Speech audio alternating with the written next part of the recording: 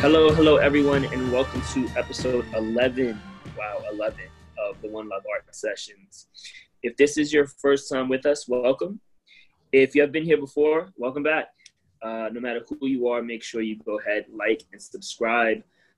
Add this podcast to whatever podcast platform you love listening to. If you don't have one you love listening to, pick one and throw us on there as your first one. As always, I am James LJ, artist, designer, Halloween fanatic, daily sneakers app loser. I am the co-host of the One Love Art Sessions. I've been an artist and a designer in the New York City area for the past, 15 years. I am one half, as always, of the One Love Art Sessions. So if you've never listened before, I'm going to throw it over to the other half of One Love, the 0.5, the butter to my toast, Crespo. Crespo, why don't you say hello to everyone? What's going on, One Love community? I'm Candido Crespo, family man, artist, and educator, and the other half of love. Thanks for joining us. In the event this is your first time here, James and I put together a virtual series called the One Love Art Sessions. Our goal is to bring talent and community together for creativity, heart-to-heart discussions, and chill vibes. This time, we're going at it alone. Jay and I will be discussing a specific topic that we feel is pertinent to us as the co-creators of One Love Art Sessions, and that is specifically community.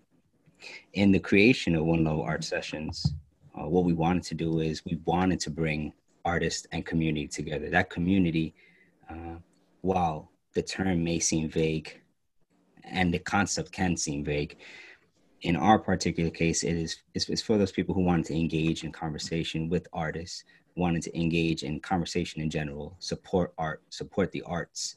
And we're just looking for something to do during the pandemic. So things have changed a little, and so has our podcast and the purpose of the art sessions. So we've been adapting the same way the world's been adapting, right? Yeah, definitely. In the beginning, our live shows were kind of popping, and like the pandemic goes, as the outside started opening up, we started seeing that we were only at a 25% capacity. So we made a decision to shift a little bit, which actually is worked out. And I think it's been fun doing this, to be honest with you, because, building something from the ground up, you have an idea and you have a plan, and then those ideas shift, the plans get monkey wrenched, and then because you own it and you're able to just do whatever you want, you kind of just shift with it. So I think it's been cool because it's been a mix of us paying attention to what's going on and how people are responding to what we're doing. And then also with that response comes, their critiques. And I think, I personally think that we've been pretty receptive and adaptive to what people have been telling us.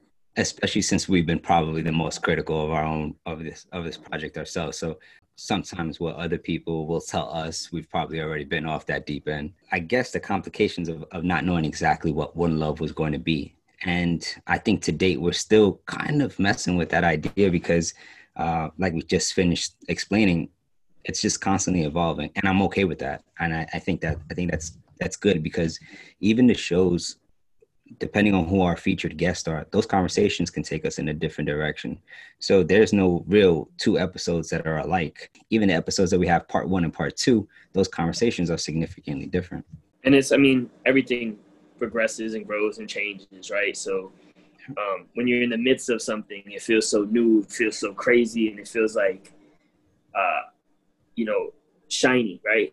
And then things change, things evolve, and then you go back. Like, I think recently I went back and watched like a few episodes of The Wire, and I was like, man, it's like pixelated. Like, what's up with this thing? HD, what's going on? But I remember watching it when it came out, and I was like, wow, this is so clear. This is the clearest thing ever. But then, like, life evolves, things change, and the new normal, right? That bar keeps moving, right? And what success looks like keeps moving. And I think, that's the kind of connection I'm trying to make here is what success looked like for our first episode is wildly different now, right? Mm-hmm. And it's going to be wildly different in 2 weeks and in 3 weeks. And then we'll go back one day and listen to episode 1 and be like, man, this is, what's this It's 720p. What is this? you know, that's bound to happen because even let's say the more veteran podcasters, podcast shows that I listen to, they always say that. And the funny part is, if you get a new listener for your podcast and they are feeling your show, right? So they listen to the newest episode, they're like, oh man, these guys are putting out some pretty good content.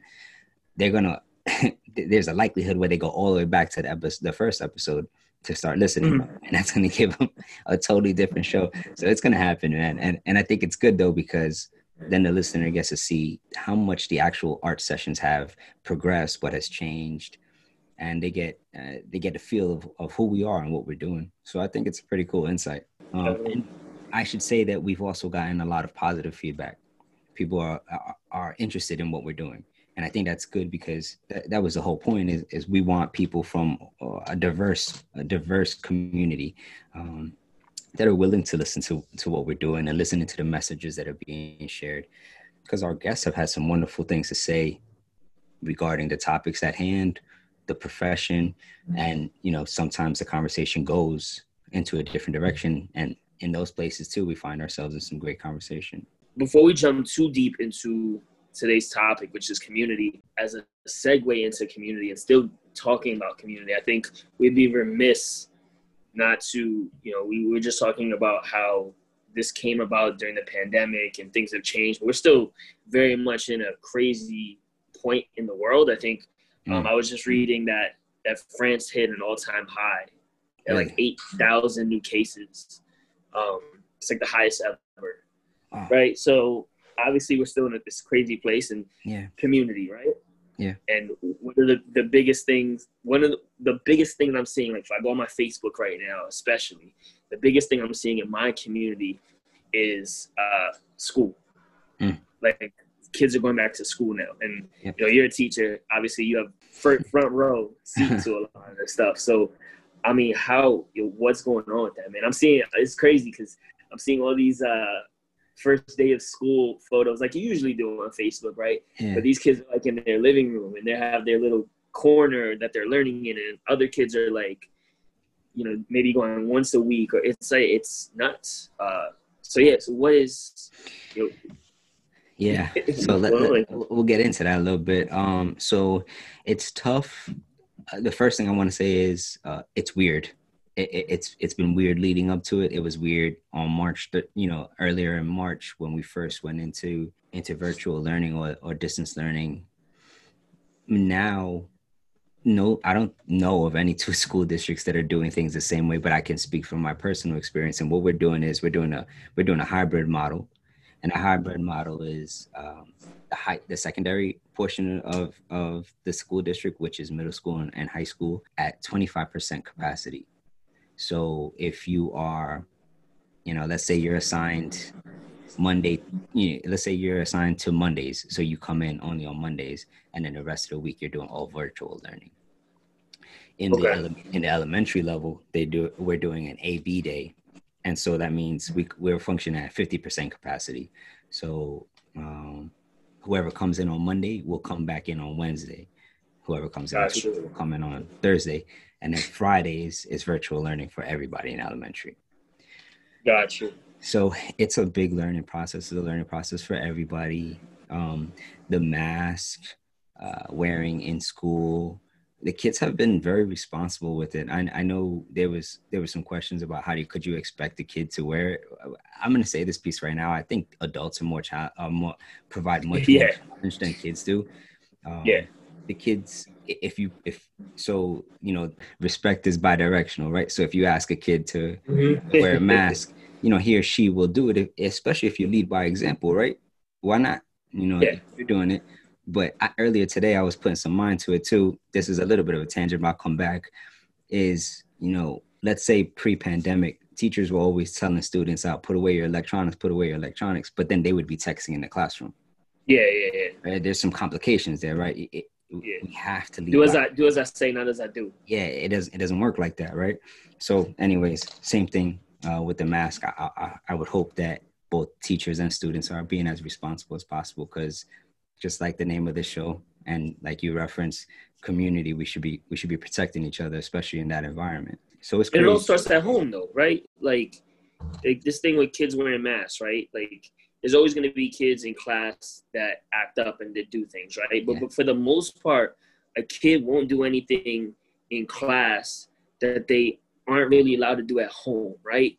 So like they'll act up, they'll do crazy, maybe they'll push the limits a little Sure. bit, but like if a kid's not gonna come in and start like, writing on the wall if they don't write it on the wall at home. But if at home their parents is like, whatever, write on the wall, Oh, they're that coming kid's in more right on the likely wall. to come into school and write on the wall Mhm. because they don't know the boundary. But if a kid has a structure where their parents have already kind of, predisposed them to like, this is Yeah.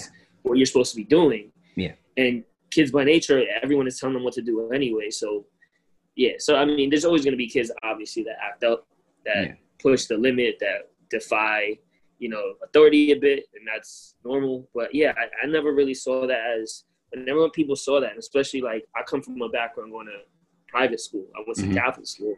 Okay. And, I mean, when I was in high school, if I came in and, like, I had 12 o'clock shadow, they made me go to the office and shave.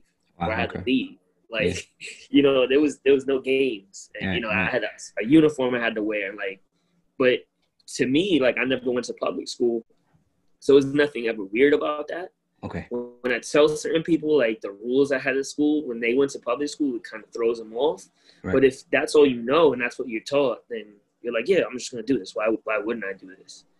And a lot of these younger kids probably don't even, like, they remember probably pre-pandemic, but it's they don't have the same type of memory grasp that we do. It's very just like, what do you mean 8 months ago? Like, whatever, I'm 6. Like, I don't know what 8 months ago was.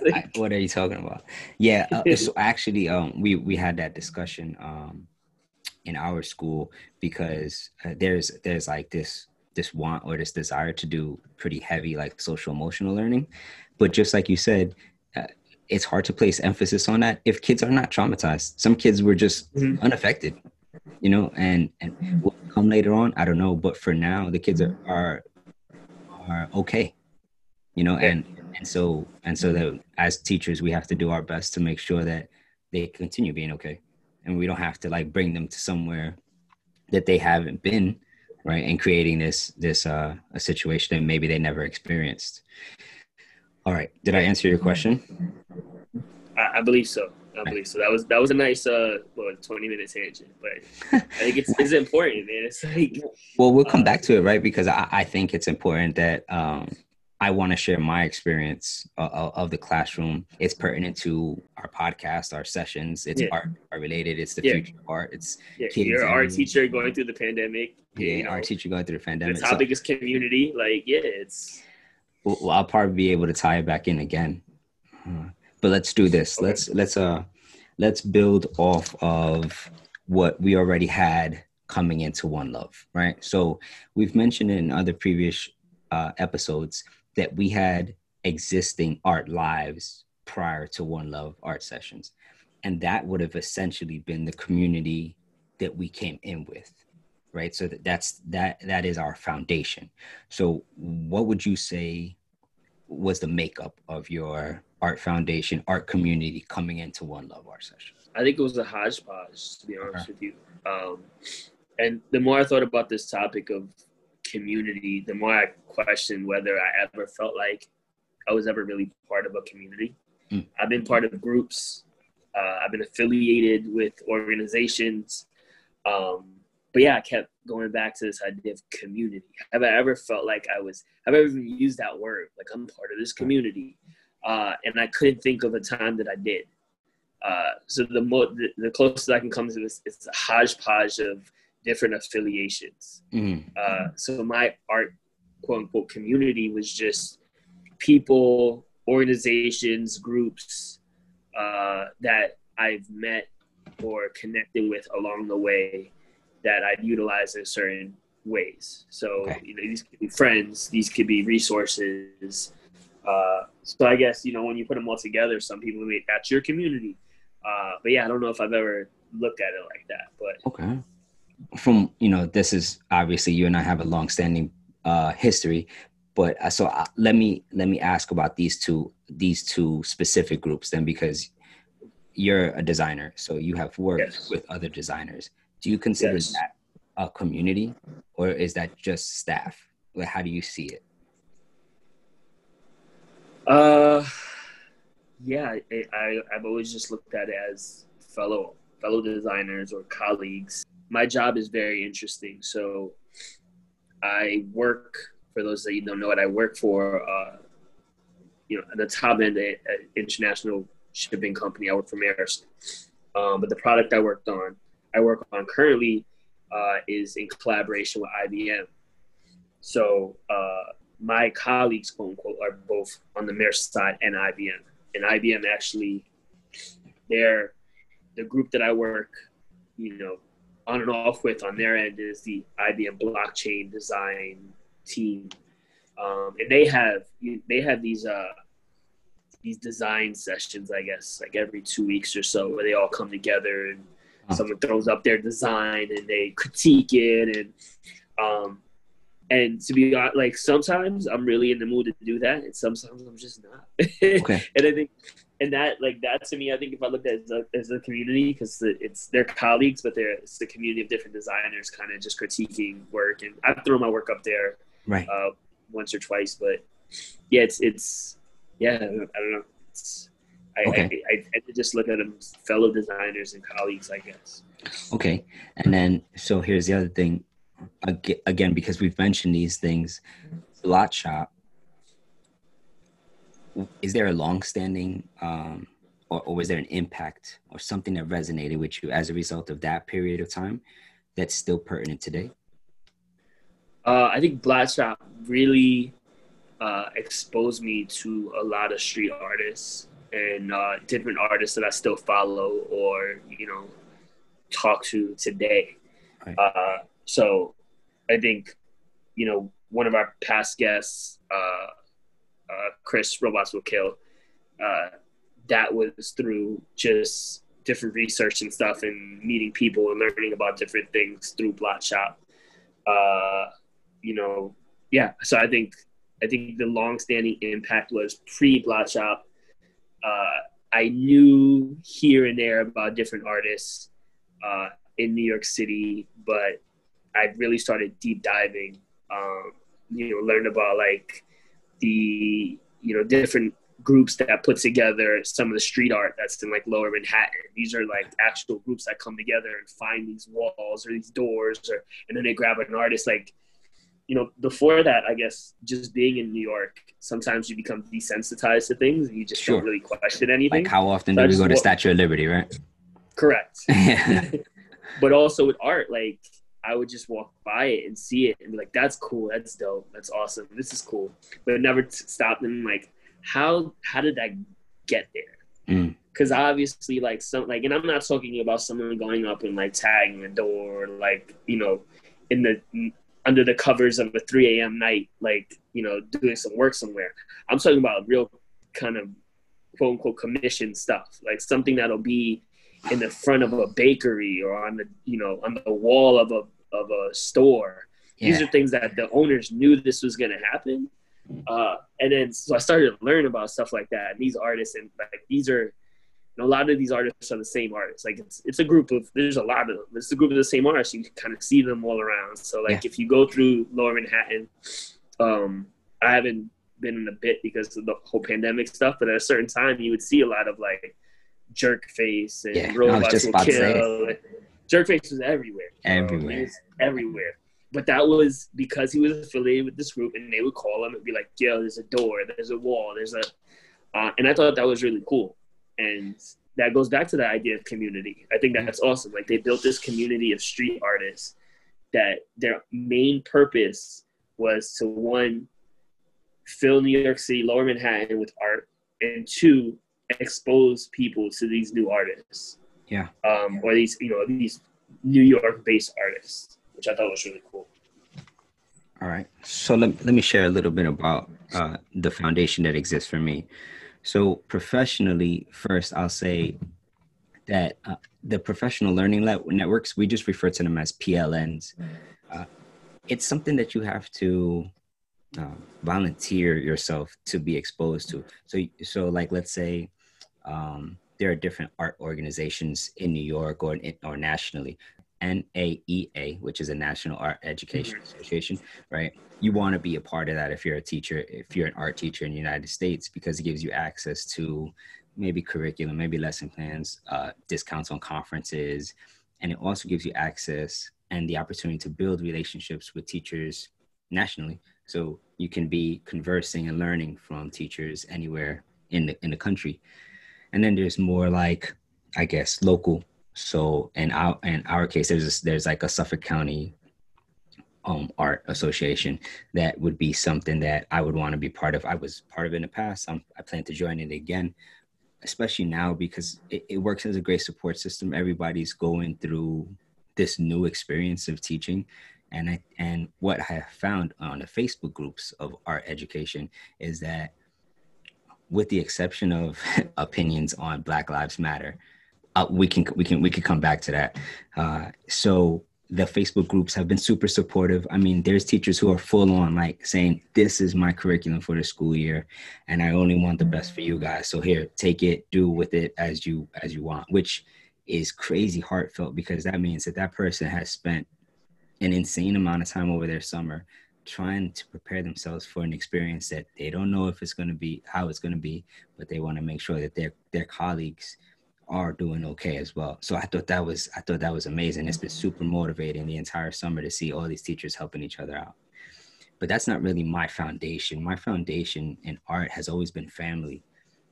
Not so much that I have family members who do art, but they've always given me the opportunity to share art, have always supported me in art, and have always attended whatever I was doing.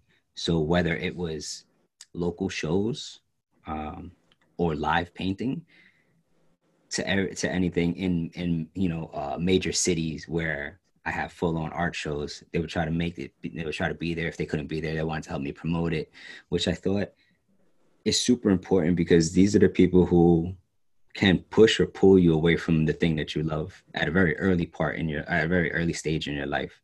And so I was very fortunate that my family was super supportive. Following that would be the collectives that I was part of. And specifically, the two that come to mind are going to be my 5x5 collective and the Alegria collective. But something happened that was a little different than your experience with collectives.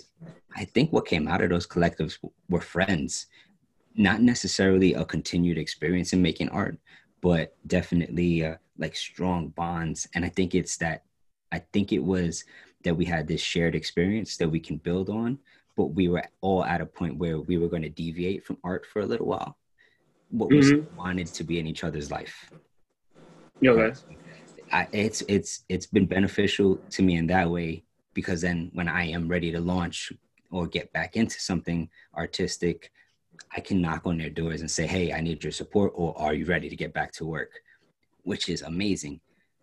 Because sometimes we just need that as well. Sometimes you just need that one person who is just like, hey, are you relaxed enough? Are you ready? Do you have some new ideas? How's that sketchbook looking?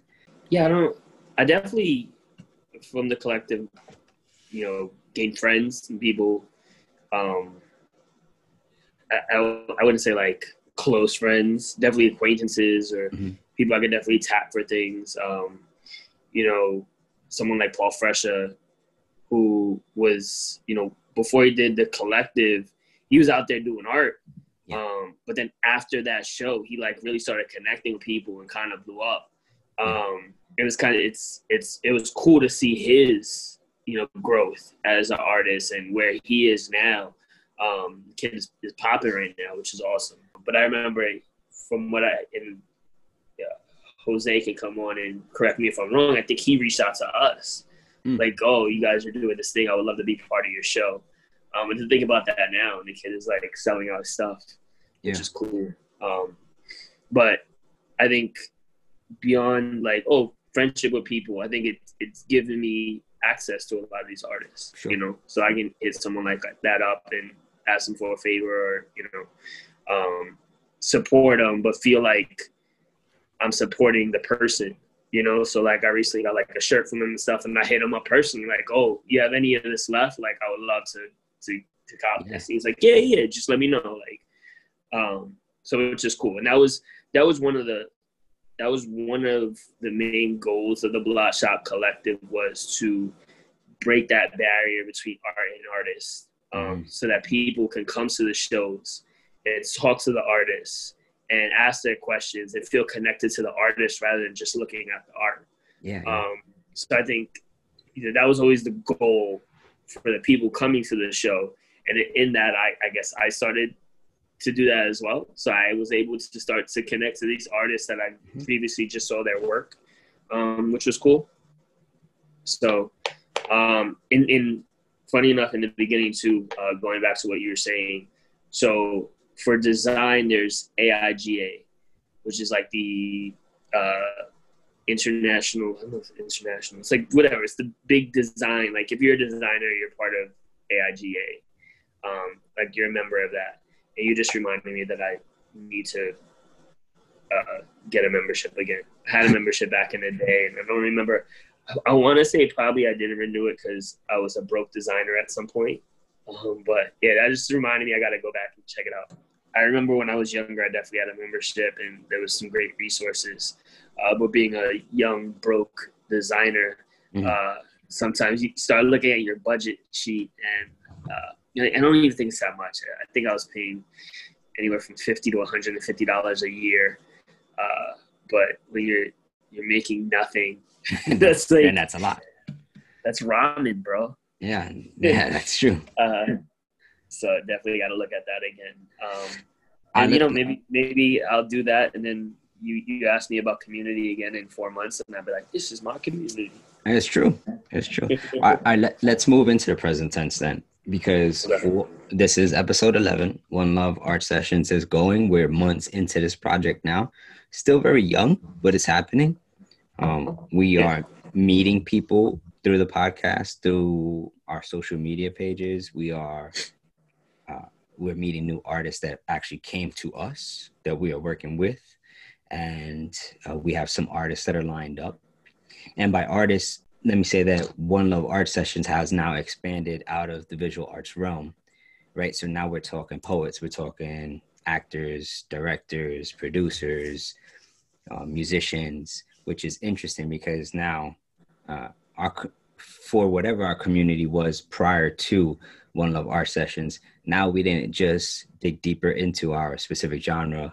Now we're looking at, how is art defined and how does that community support each other? In the last episode, our topic was creativity, right? Right. And what is creativity to you? And I think that again is the foundation of art and artists, right? So someone who does something that is creative is an artist. That doesn't necessarily mean that they put pen to paper. They could be doing anything from dancing to, I don't know, playing the flute. It could be, you watch America's Got Talent. There's people that got crazy, wild things that, like, how do you even know you're able to do that? Like, have you ever seen someone do something and you're like, how did you figure out that you were good at that? I still feel that way about flexing, like that dance style flexing where people are just like bending like rubber bands. I still don't. I'm like, what made you get to that point? Yeah. Yeah, but there's people, artists that draw upside down still bug me out. Oh, like, what about those people who they paint on the canvas and then you don't even know what it is until they spin it? Yeah. Like, how did you know practice that? Yeah, how do you? It's wild. But I'm digressing a little bit. But yeah, so the idea of creativity and you're creative and whatever your creative outlet is, that makes you an artist, and there's limitless definitions to what that could be. Yeah. So our pool of guests, we're gonna pull them out of everywhere. So first we should say that even if we knew the people who have participated as guests so far, I think what the podcast has allowed us to do is strengthen our relationship with them. So whether we knew them before, like let's say on episode 1, my relationship with Mike and Andy, they're like really good friends, brothers of mine in the realm of art, in the community of art, and in our community where we grew up. So there's some overlapping, there's layers there to those relationships. Yeah. But Chris RWK, before One Love Art Sessions, I knew of his artwork, but I didn't know him. Mm-hmm.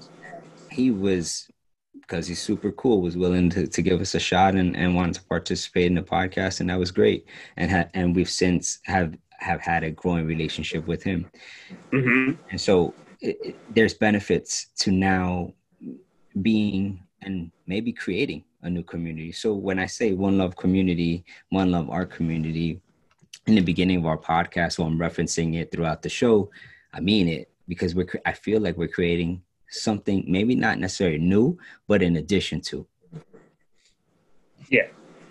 And I agree. I think it's hard to get into too much details about the present tense of our community, because it's ever changing. And if you're here with us, you're part of it. So you can see, you can witness what's happening, how it's changing, what it looks like. You know, what does it look like on Facebook? What does it look like on Twitter? What does it look like on Instagram? What does it look like when we were going live? You know, and who are you sharing a podcast with? Who are you sharing the conversations with? Like all of that, if you're a listener now, you're participating and you're helping us grow in that direction now. Yeah. And I think with that being said, like, supporting us or being part of the community of One Love, you know, you may not be a podcast person, and that may give you a feeling that you may be deterred to engage with us. But I would say, you know, connect with us on any level that makes you feel comfortable, right? So maybe one person will listen to every podcast, and that's how they support us, or that's how they're part of the community. Maybe someone else, you know, what they love doing is throwing out art challenges. So, you know, join our Facebook group and throw out art challenges to people, or, you know, ask provocative questions. You know, follow us on Twitter and, you know, maybe retweet our stuff, or whatever, like, however you feel like, you know, you can contribute or be part of the community. We want to make sure that you feel comfortable doing that. So it's not a, you know, one size fits all idea. I think that's so important, because One Love Art Sessions didn't initially start as a podcast. It's not even in the name, right? We had to expand the name. It became One Love Art Sessions podcast. Yeah. I think this is where we can transition, because I want to say that we can start looking into the future and thinking of what One Love Art Sessions could look like. Yeah. You know, and I think I saw it initially. I knew we were going to do it, start in a pandemic, but I figured, or at least I was being an idealist and thinking, once we are out of the pandemic, this would be a really cool event to do, not only live, but in person. So we get, we rent out a space, or we get a space, or we host it at a brewery. We have our artists there live, and we're having a panel discussion. Everybody's drinking, socializing, meeting each other. It's a networking event / chill session, because that's ultimately what we want. And I think it can take those forms in the future. So I'm interested in seeing where One Love Art Sessions goes, because that's also different than the One Love Art Sessions podcast. You know, we got two different things going on. All right. True. Agreed. So one of the things that I think that you and I are going to start participating in, I've done in the past, but I feel a little bit different now, because now I'm not just representing myself, I'm representing One Love Art Sessions, and it's participating in monthly challenges. Monthly challenges have been crazy phenomenon on social media that creates community in it of its own. There's people who they can't wait until this specific month comes up so they could participate. The one that just passed was August, and so people were there was a specific topic for every day of the month of August that pertained to a ghost, and you created your illustration, painting, drawing about that specific one. One of the more popular ones that is going through a little bit of controversy right now is Inktober, and I think we said that maybe we'll probably be leaning to Drawloween, which is another one. So in case I'm not clear about what these monthly challenges are, once again, however many days they are in that month, you have a specific subject or topic, and you are creating artwork based on that. Yes. So you're ready for that? Yeah, man. I mean, so people that know me know that like I can draw, but I'm not a big pen to paper person. I'm not a physical person. So when I'll create things, illustrations, things like that, I'll use Illustrator. But also, I got to be in the right mindset. But as you know, recently broke the bank, got myself this iPad Pro. I got the pencil, got the Procreate. I got a bunch of brushes. So I think I'm kind of hyped because it's kind of mixing, my world of, Illustrator with this pen and paper thing. So I've never done any of these monthly challenges before, but I'm kind of hyped to do it. I spend like a good half an hour to an hour every day just randomly doodling things. Mostly it's like, I don't know, words and stuff, but I don't know. I think it's with everything. When I first learned Photoshop, when I first learned Illustrator, Sketch, I look back at the first few things that I did, and it's a bunch of trash. Like, I remember when I learned Sketch, I think I was just making boxes, and I was just like, I don't know how this works, but I'm going to keep touching buttons until I figure it out. And then eventually I figured it out, and it's fun, and then I'm like, oh, I'm a master at this. So that's kind of where I am with Procreate now. But I think doing this challenge, because that's the other thing I told you is I want to draw things, but I really suck at thinking like, what am I going to draw? So that's how I end up like sitting there for an hour drawing squares. Because I'm like, I don't know what to do with this thing. So if I have like a prompt and they're like, oh, draw a werewolf, I'm like, cool, I can do that. I'll draw a werewolf. Yeah. So like I said, I've participated in the past, and I think one of the more challenging thing is it requires discipline, but it doesn't teach you discipline unless you're willing to do that, right? Because you're expected to do a drawing every day for that month. Now, I don't know the last time you've done a drawing every day for a month, but that's a commitment. That would be the month of Nevuary. Especially since they're not just sketches. They're really supposed to be, in an ideal world, they should be finished pieces. So people work small, in order to, it doesn't matter the dimensions that you're working. It should be a complete piece though. And so there's people who set aside an hour out of their day to do some. There's some that already sketched. They have blue drawings done in preparation for the month, right? So, but okay, something to look forward to. I hope our listeners, our audience, and our community look forward to seeing what we come up with, because I would love to share it with them. But you also have something else going on. Well, we have some other things going on that we're going to be balancing alongside. So why don't you share with us your project that you just recently rejuvenated? Yeah. And we spoke about this on the show before. So it's a series that I think I started the idea for. It had to be about 5 years ago at this point. So it's Trooping.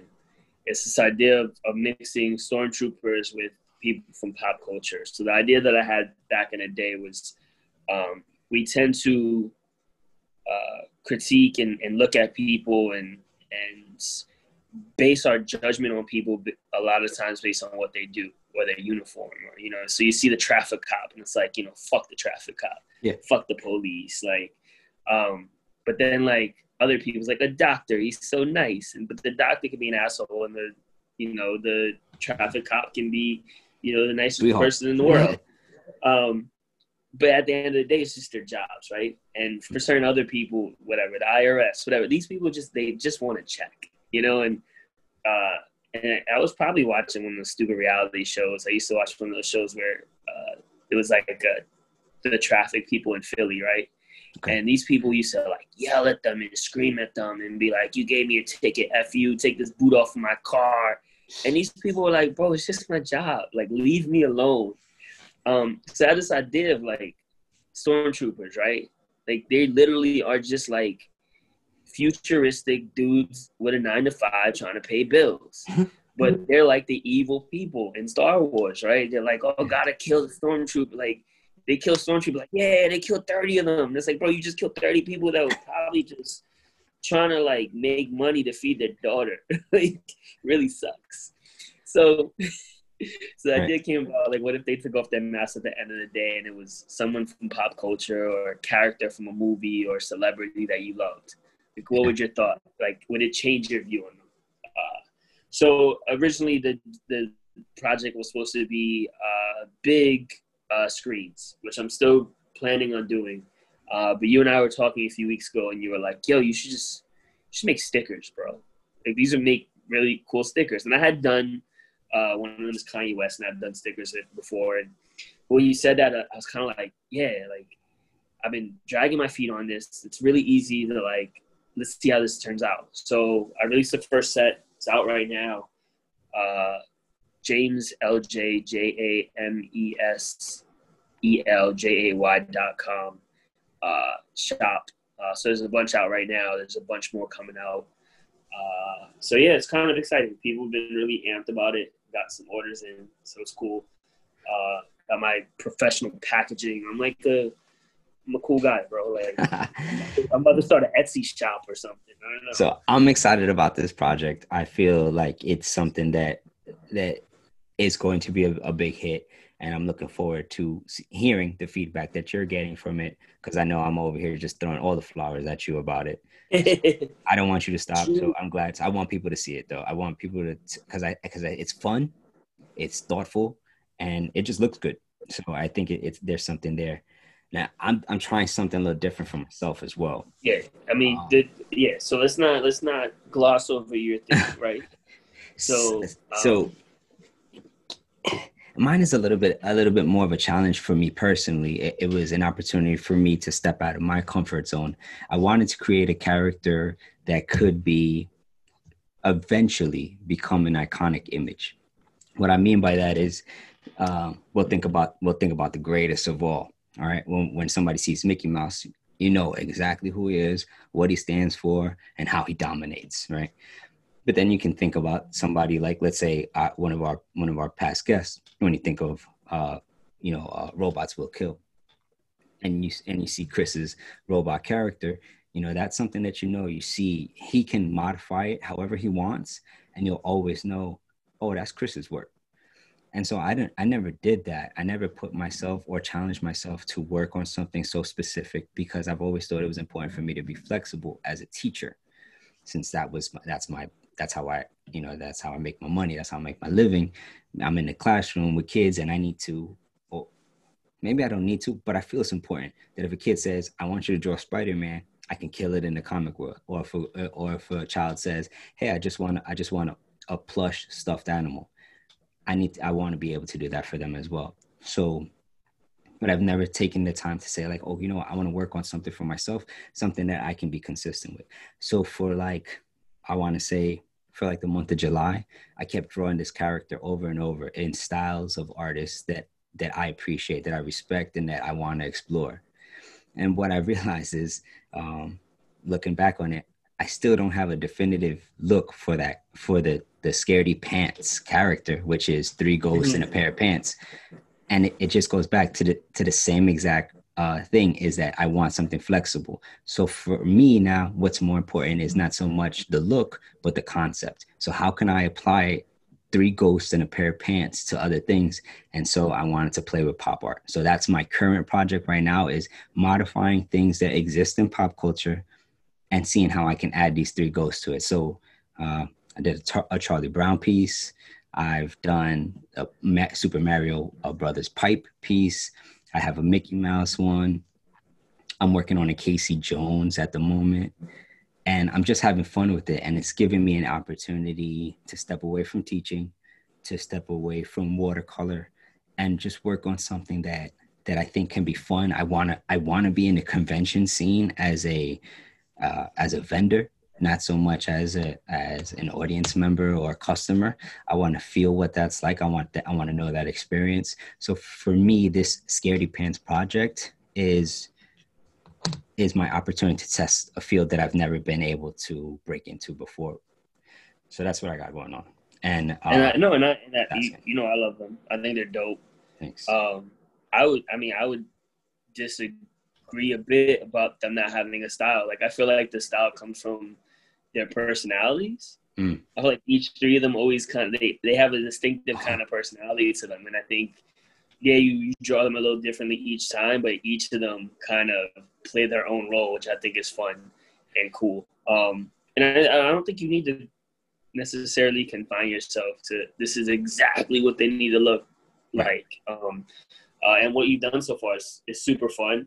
And I think from my standpoint, it's something I always wanted to do, and I've never been able to figure it out. Like, I've always wanted to have like a character, and literally like I'll sit down and be like, I'm gonna figure something out, and I just end up drawing squares, bro. Yeah, like, it's just square all the time. So when you came with this idea, you know, and me being like a Halloween fanatic, I was like, Jesus, I should have drawn ghosts. Like, I've been sitting here for 15 years trying to figure out what to draw. And this kid's like, I drew 3 ghosts. And I'm like,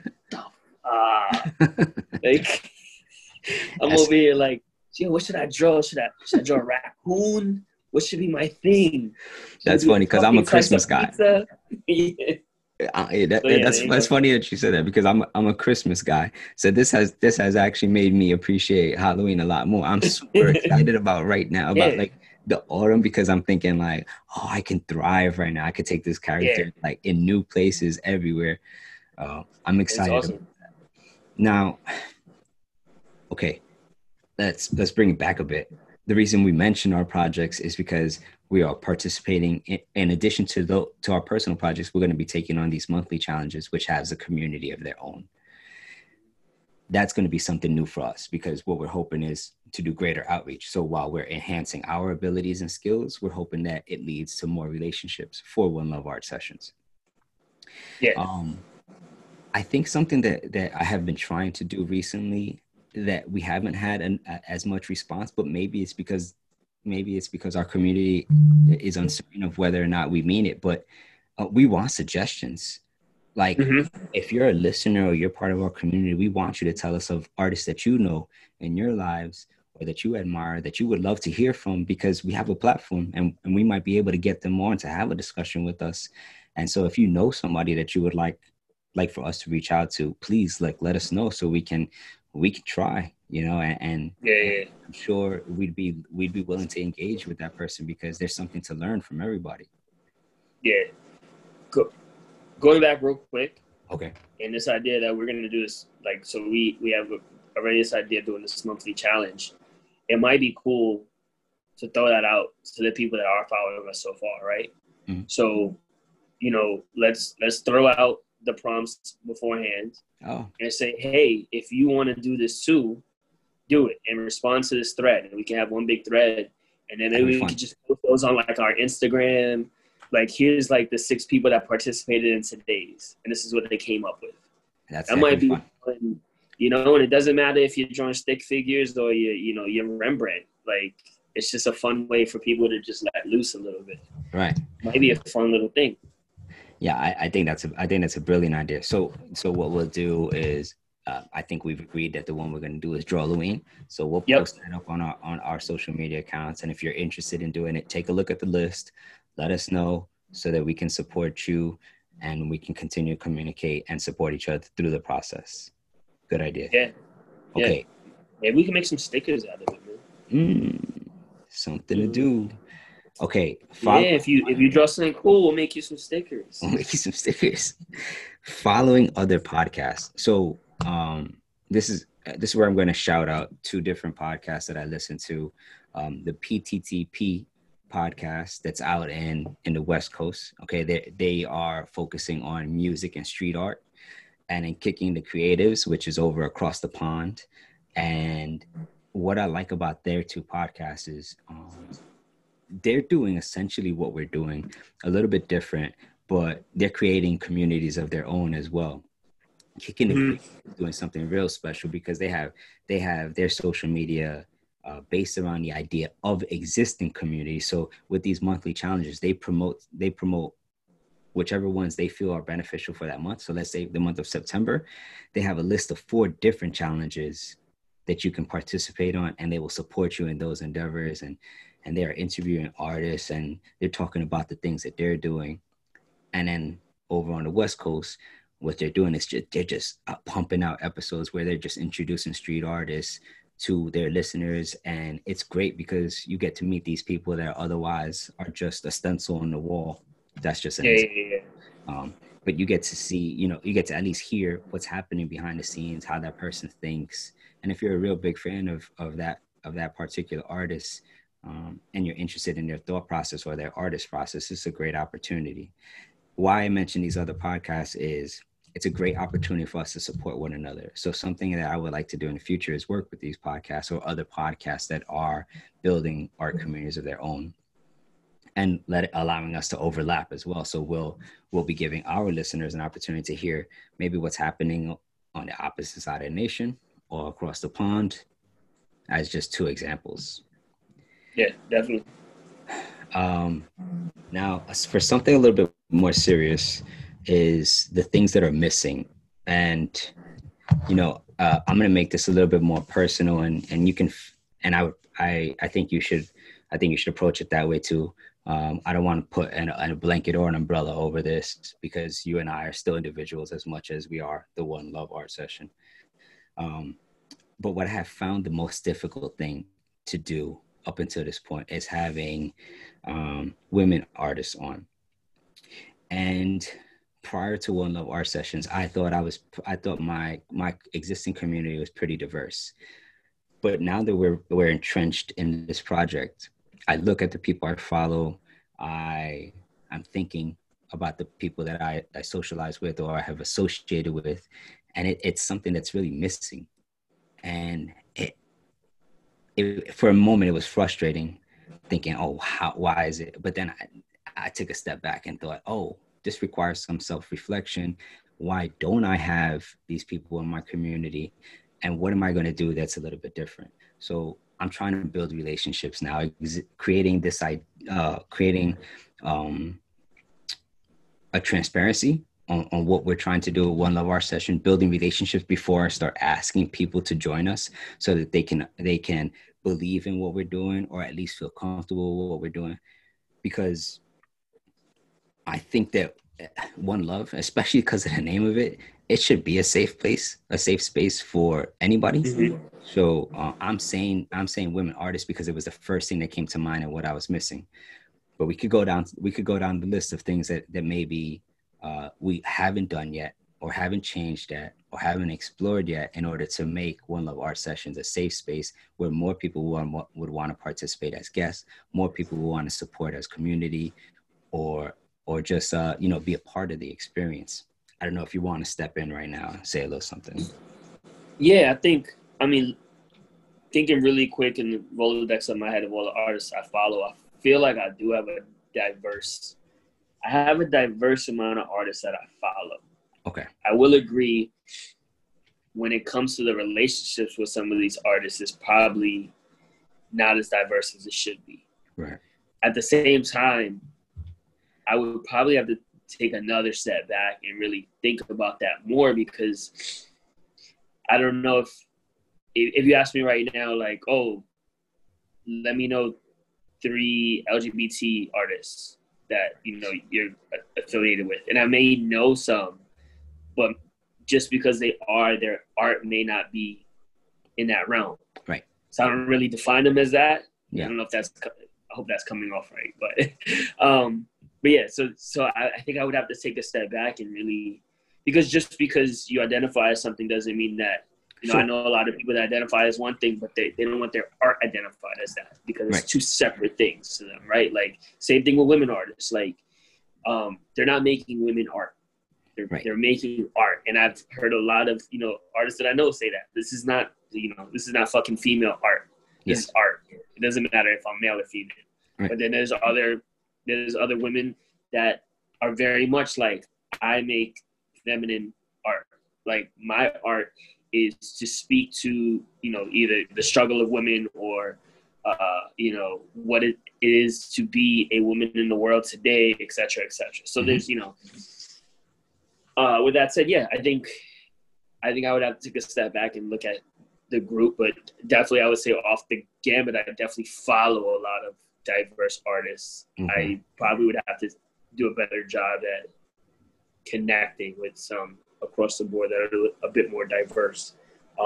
And this is a great opportunity for me to do that. That's exactly what I was about to say. Yeah. Because as much as it is, I don't know. I want to say unfortunate because maybe, yeah, I'm gonna use unfortunate because we may have missed out on some great relationships leading up to this point.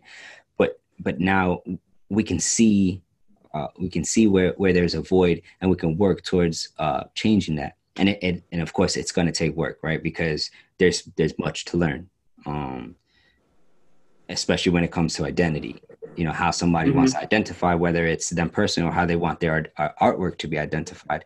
So there's some research that's going to have to go in on our end as far as familiarizing ourselves with terms, familiarizing ourselves with movements, and just making sure that we are the whole people that we should be, in order to create this overall environment where One Love isn't just a name, but it's indeed the underlying, it is the foundation of what One Love Art Sessions is, so it's not just the logo of the one in the heart, but people feel like, oh, this is a place of love.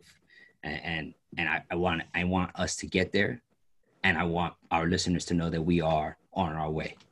All right, Jay, I think we're at the point now where we should probably put a cap on this episode, but it's not necessarily the end of the conversation, right? Because this is going to be something that's ongoing as well, but it can be embedded into future episodes. So community, it's something that we're working on. It's something that we're excited about, and we hope you're excited about. So I'm going to let you do what you do with our segment, but I wanted to have some fun with this one as well. Oh, yeah, I forgot about that. You told me you were going to do this. Okay. So I guess this was your idea. So we always put the artists to the flame at the end of the segments, with our copy, collab, erase. So I had no idea that you want to do this with us. So you now threw me, you threw my feet under the fire. So today's copy, collab, erase. And you didn't pick artists, you picked programs. Program. So we have copy, collab, erase, Microsoft Paint, Adobe Photoshop, and Procreate. Yeah. So am I going first, or you going first? I'll go first because I obviously I was able to cheat and come up with my answer a little bit. Okay. A little bit early. I'm gonna go with copy for Procreate, and the reason I want to copy Procreate is I don't know how they did it, but they created an affordable program without a subscription that people are creating mind-blowing artwork on, and they only continue to get better. The updates to the software come up at no cost. The tools are amazing, and whatever tools they don't have, people are creating and building and selling, and so you can just continue to boost your, what you have. Just like we mentioned a brush, you mentioned brush sets earlier. So my copy is going to be Procreate. My collaborate is going to be Microsoft Paint, because every time I think of Microsoft Paint, I can never just skip over it. I always have to acknowledge it for what it is and for what it was worth, and know that I was making on that before I made anything else. And Photoshop, I'm going to erase with this underlying idea is that if Illustrator would have been out at the same time as Photoshop, I think I would have committed to Illustrator immediately. So I'm copying Procreate, I'm collaborating with Microsoft Paint, and I'm erasing Photoshop. Okay. I have the same exact answer to you. I think my rationale is a little bit different. Okay. So definitely copy Procreate. I think I'm looking at it as if I were to make software right now, like you said, it's an amazing idea, and just the collaborative aspect of it, and it's just a seamless piece of software.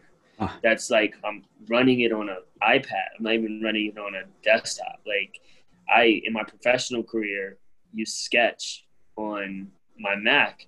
They don't even have Sketch for iPad. Mm-hmm. Like, it's crazy. It's Don't even get me started on that. You love these sketches and all here. I would collab Microsoft Paint, because I think and I use the word collab in a very pop culture sense. Sure. I think we would want to make like a Microsoft Paint 2020 collab software. Mm-hmm. And it would sell out, and then people would have to buy it on StockX. And I would absolutely erase Photoshop.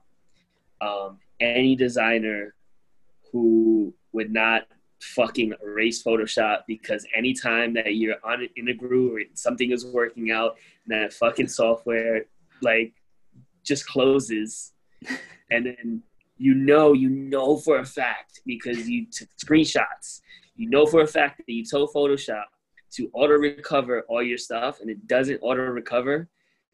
My man, Adobe, you're the devil. And the fact that Adobe, every piece of their software, the interface looks different.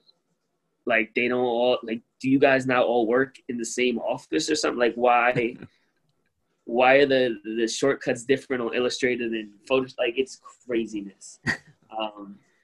Yeah. Like Photoshop, when I resize something now in the new one, I don't have to hit shift. If I hit shift, it actually doesn't keep the constraints. Really? Illustrator, I still have to hit shift. Fuck Photoshop. Erase it. Done with it.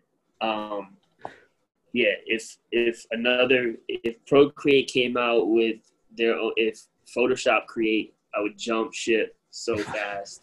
And I actually Photoshop used to be the software that I used to do web design. Because before Sketch, that's how you did it.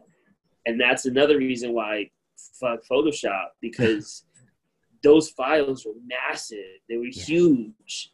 And I used to be so angry. Like, if you've ever had to design a website interface in Photoshop, like, you deserve a raise. Like, go tomorrow and tell your boss that you want a raise because you deserve it. Because Jay the day that I found Sketch is the day that just, I think I only open Photoshop now to Photoshop my friends' faces on things. That's the only reason I use it. So that's my copy collaborate. All right, Jay. It's been real, man. It's been real. I mean, yeah, it's been awesome. Thank you everyone for listening to episode 11. If you don't know now, you know. Make sure you hit up oneloveartsessions.com. Follow us on Instagram, One Love Art Sessions, Twitter, One Love Art Sesh, SESS. Whoever has One Love Art Sessions on Twitter, we are coming for you. It was actually too long.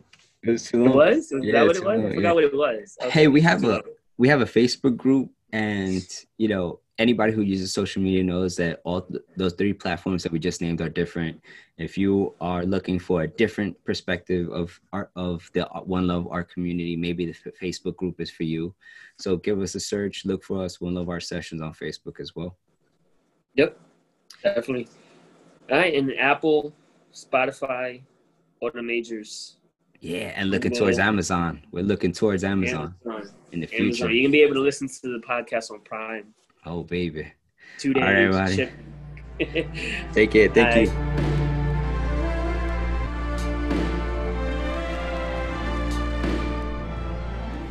The One Love Art Sessions couldn't have been complete without the wonderful guests, and even more so, our wonderful community. And now you, our listeners. Our goal is to put out an episode 3 to 4 times a month based on the event schedule. We hope you are as excited for the next one as we are. We'd truly appreciate it if you took some time to rate and review the podcast. With your help, we could increase listenership and get these incredible stories and messages out to a greater audience. The music used in this podcast was created by Pound, aka Chris Lee. Thanks for listening. Subscribe. One love.